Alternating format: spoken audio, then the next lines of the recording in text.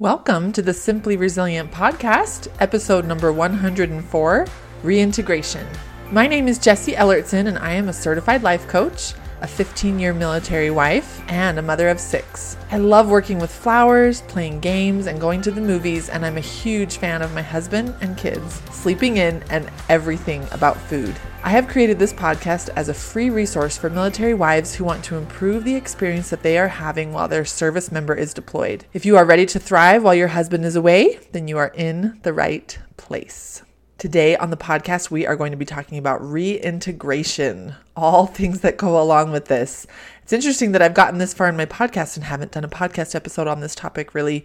I have one in my Pep Talk series, but this is such a huge element when it comes to deployments and military life and all that goes along with that, where reintegration basically represents what it takes to adjust back to, for both of you to have your service member return home from their deployment and transition back into family life and normal life with you and the kids and the home and the responsibilities and jobs and bills and all of that. So it represents quite a bit. We talk a lot about homecoming, and we like to think about homecoming, but it is kind of wrapped in this nervousness and maybe even dread that can come with pondering reintegration. And another element of that can be tricky is that it goes differently for every single military couple. So there are some incredible resources out there on reintegration. I'm just looking into one right now from Michelle Bowler of the Waiting Warriors. She's putting together an incredible course on reintegration. And I highly recommend that you do some research in that area because I want you to find resources that fit with your personality and your husband's personality and as a couple, your couple personality. And it is just going to go differently for each person. And we can use that for our good. And we can also use that against ourselves. So we can see what someone's saying about reintegration and say, oh man, that's not how it's going for me. So like nobody understands how it's going for me. But knowing that it goes differently, that it can go many different ways, you can believe that it's going this way for me and it's probably gone this way for other couples.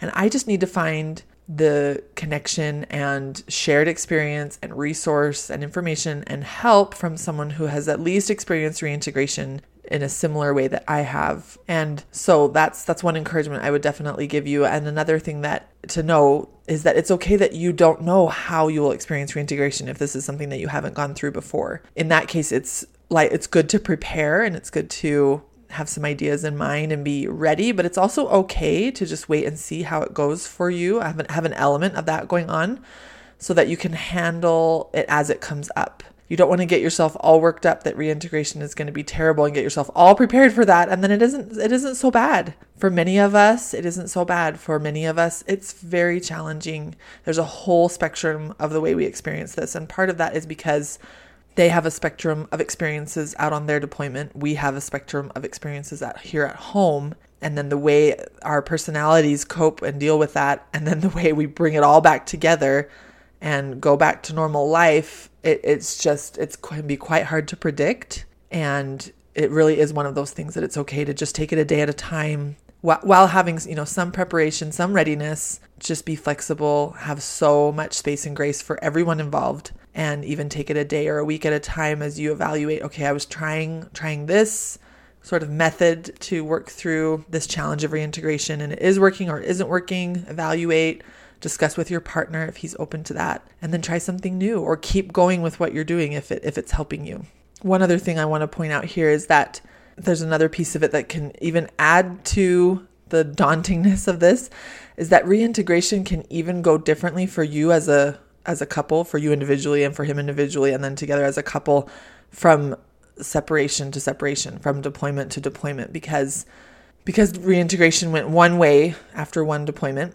It doesn't necessarily mean it will go that way for you again. And this could be good news or bad news. Like if it was really rough after your first deployment, it's hard for your brain to think that it could go any other way, but there is still a totally possible chance that reintegration after your next deployment will go way better, right? Each deployment experience has its own elements involved. And so I just want you to open up to that idea that it could go differently. And if it went really well the first time, you're probably hopeful that it would go really well the next time. And maybe it will, and that would be amazing. But to open yourself up to the fact that it doesn't mean it will just go perfectly every time, and not in a doomsday way or like a really pessimistic way, but just in a realistic expectations way. I think that will help. So I'm definitely going to be providing you my own form of very specific ideas and tips and ways to think about reintegration that are a little more broad. So hopefully they'll apply to you no matter what your reintegration experience is. And then you can take it more specific into your life. So my main recommendation when it comes to reintegration is to tell my clients to focus on managing their own mind and their own emotions and giving themselves and their partner space to work through whatever feelings come up without adding a lot of extra hurt or drama or pressure or stress. And the way we add those things is by making the way that either of us are behaving. Typically, we're thinking about the way our partner is behaving, the way our spouse is behaving, and we're making it mean something about us. We're making it mean something painful or dramatic or stressful, or that something has gone wrong, or that something, or like this is our new normal and it's never going to get better. But you have to open up to that concept of this is a transition time.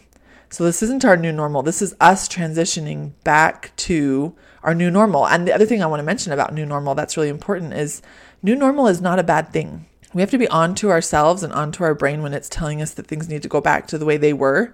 We logically understand that we've both changed, but our lower brain does not ever really want things to change. So it's offering you this little thought of like, everything will be fine as long as it goes back to the way it was, because then we won't have to change. Even though, again, logically, oh yeah, it's been 9 months, it's been a year, whatever the length of time, and lots of things have happened, and we are both different people. Like, for the most part, like your key components are all going to be the same, but you are different people. We all change over that amount of time. And so that like, I want you to look at that concept of new normal as really good news. Like, we're going to transition through this reintegration period and head towards whatever our new normal is going to be. And we're going to create it together. And we're going to keep that, power and feeling of control as we intentionally move through this and open up to whatever our new normal is going to look like. Now, the timeline on this, again, is going to be on a spectrum. It's going to vary. Some people move through reintegration quite quickly. For some couples, it takes a lot longer. And so to be open to whatever timeline is going to occur for you. The comparison trap in this area is so challenging.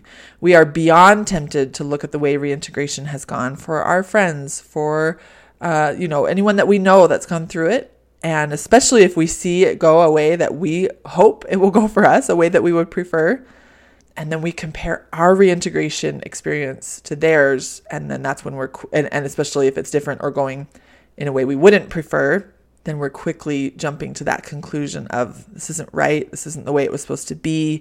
And that just takes us to that very trapped, disempowered and place of suffering, really, which does not set us up for being in the headspace we want to be in to really work through the reintegration in a way that just makes space for whatever it's going to be for you.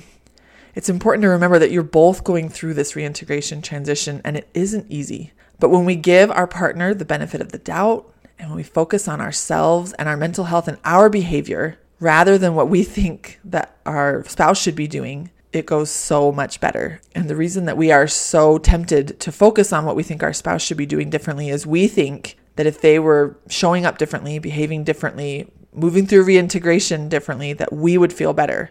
So if we're struggling, if we're in pain, we want them to show up differently so that we can feel better. And that is that really tricky trap of they need to move through reintegration whatever way they need. And if you can take care of you and know how to make you feel better, then you don't have to put that pressure on them to change so that you can feel better. You can still not prefer the way they're doing it and still feel pain and whatever it is if it's challenging for you guys, but knowing that you're the one that is at the core of helping yourself feel better, and that it's the cupcake, right? You are in charge of the way you're feeling and making yourself feel better. And then whatever they have to offer you is frosting. And when you get it back to that place, that bonus frosting place, then you stop putting that pressure on them to help you feel better. You help yourself feel better. You're able to give them space to continue to work through what they're working through, which they should be able to work through it more quickly if they're not feeling a ton of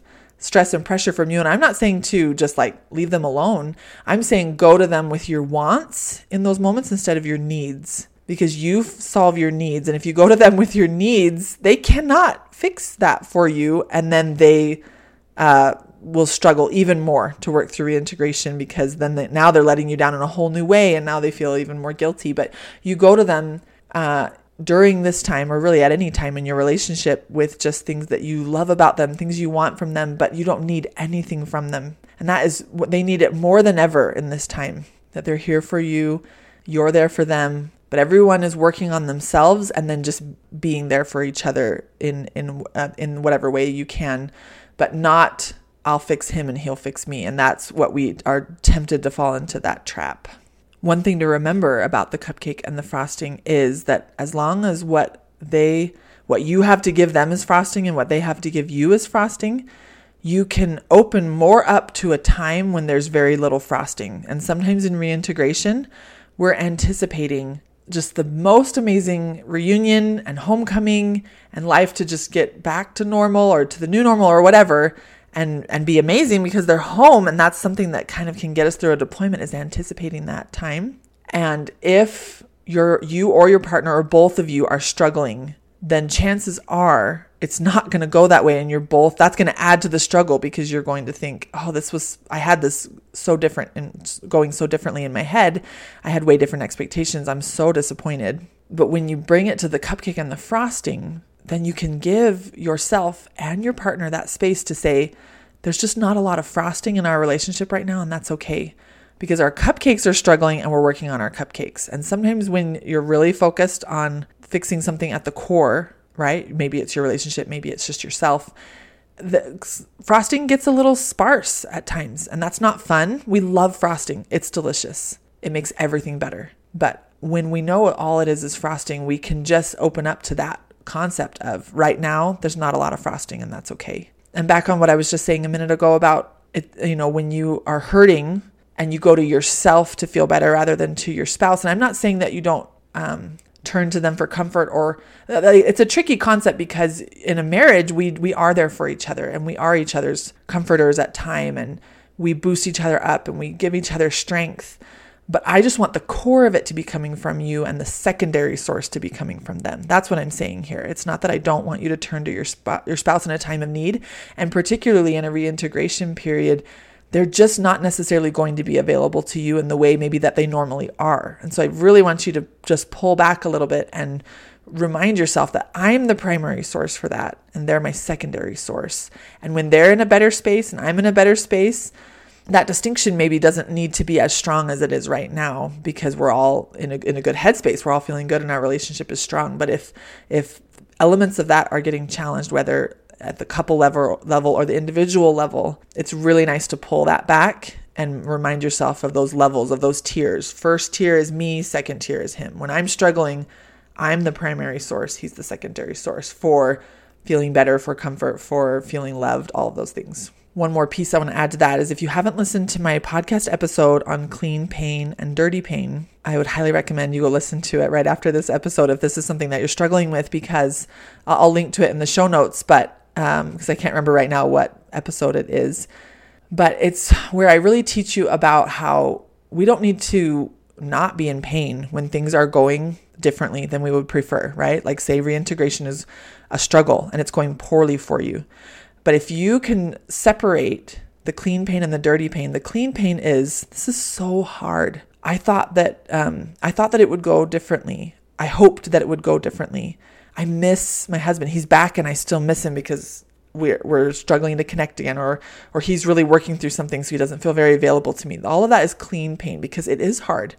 Reintegration can be so hard. But the dirty pain we add on top of it is when we make things mean things that they don't necessarily mean, or if we amplify a problem. And like I was just saying with the benefit of the doubt and things like that is, so say our husband's going through something, and so he is exhibiting a specific behavior as he works through his thing that we don't prefer, like maybe not sleeping well or not talking to us, or something that was different than we had planned, right? We can make it mean something really painful about us, about our relationship. We can give them the opposite of the benefit of the doubt, where we're assuming the worst reasons for why they're behaving that way, rather than assuming the best reasons for why they're behaving that way. Meaning, I know he loves me. I know that this is something that he's working through on his own, and I'm going to take care of me and be here for him as he works through his stuff.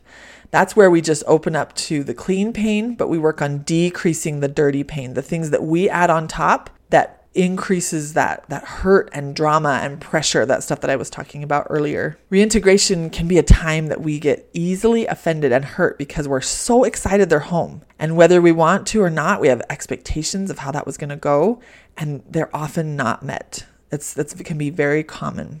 And I don't want you to stop having expectations, but I want you to maybe just open up to kind of that word I've been using, that spectrum, like a spectrum of expectations. Like, I'm really hopeful that it's this, but it might also go more like this, and both ways would be okay, or anything in between. Kind of open yourself up more to just how it's going to go, rather than having such a specific expectation and idea and plan in your head of exactly how you've decided it will go. When you open up to that, then it will impact you less dramatically if it doesn't go the way you had planned. One thing that I'll compare this to, and this goes right in line with a podcast episode that I did right at the beginning about 16 reasons that deployments are like pregnancies. And when you're getting ready to go into labor to have a baby, you usually have your birth plan, right? Which is, you absolutely should. But women who decide how their birth is going to go for this baby that they're about to have, with no room for it to be any different,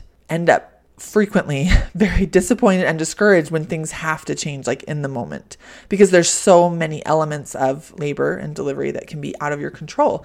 And when the priority is, in that example, like the safety of the baby, right? Like, you may have to change your plan in order to keep your baby safe in a way that you didn't know would come up. And so I want to compare that to reintegration, where I want you to have a plan for homecoming and reintegration, but I want you to be flexible to the concept that the plan might need to change, and maybe have like a plan B and a plan C. And this is more of like expectations, right? And I recommend this literally to women who are having babies, of like, make your plan for how your baby's going to go, but then just be ready for the plan to change. And then it won't hurt so much when it does, right? Because it probably will, and that's okay. Another visual that I want to offer you as you're working through reintegration is I want you to think about what it feels like when you're pointing a finger at somebody, okay? So your thoughts are kind of representing where your finger is pointed. So if you notice that your thoughts are primarily, when you're thinking about reintegration and you're thinking about your relationship and your spouse, if you notice that your thoughts are primarily, why is he doing this? Why can't he stop? I can't believe he ... Why won't he ... I want you to just imagine what your finger is doing, representing those thoughts, and it's just pointing at him. Point. You're pointing out at your partner. And the thing that I offer my clients is, when they notice that is happening, when their thoughts are primarily pointing out, other people need to change, my life circumstances need to change, something's gone wrong, and you're just very focused on other people, you accidentally and inadvertently, maybe those words mean the same thing, but sort of ignore yourself. And we do this, again, without even meaning to, because whatever we're focused on grows, and then we tend to filter out other things. So we are now focused on him, his behavior, his decisions, and we're doing a lot of guessing at what it means. And if we're not careful about it, we're probably not giving the benefit of the doubt. And this is where all of that trouble can come in. So the truth of it all is that you both are working through this. This is happening to both of you. And if you're struggling during reintegration, then there's a highly likely chance that some of the problem is with you and some of the problem is with him, meaning you both have things you're working through, and it's both probably coming out in some behavior ways that are challenging for the other person. And this is good news, because if that is the case, if some of the problem is with you and some of the problem is with him, then that means that some of the solution is with you and some of the solution is with him. And when you see that finger pointed out at him nonstop, I just want you to imagine like turning that finger around and pointing it back at you, just to help you bring yourself back into focus, to help you stop ignoring yourself and the pieces that are coming from you, and the way that you're struggling and your behavior might not be your best and your headspace might not be its best. And it might it's making it harder for you definitely to work through reintegration. And there's a good chance it's making it harder for him too. And even if there are definitely things that he could be changing and improving on, you've really, really got to bring it back to you in order to make some of those changes, make some of those improvements, and start to feel the overall shift in your relationship. And then you get to start feeling better right away from shifting yourself and what you're doing. You're not responsible for his shifts, but you're definitely promoting an environment that is going to be more conducive to him making his shifts as well and working through whatever it is that he's working through. If you both have your finger pointed out at each other, you're going to feel very stuck and make hardly any progress on this reintegration journey. But if you can both turn your finger around and point at yourselves, and it's not your responsibility to ask your partner to point his finger at himself instead of at you, but you're just going to focus on where your finger is pointed. You're going to point it back at you, stop ignoring yourself, own up to the parts that you're responsible for, focus on your feelings, your mental health, your overall well-being, and work on improving all of that, which will really support the shifts that you're wanting to see in your relationship. You'll start to feel better and you'll set him up for success. Whether he does it or not is always going to be up to him. Whether he does the work he needs to do to process whatever it is he's processing, and the work that it will take to get him to the headspace that he's wanting to be in and that is supportive and functioning for your relationship, that will always be up to him. But this way, you'll be working on you, you'll start feeling better, and you'll be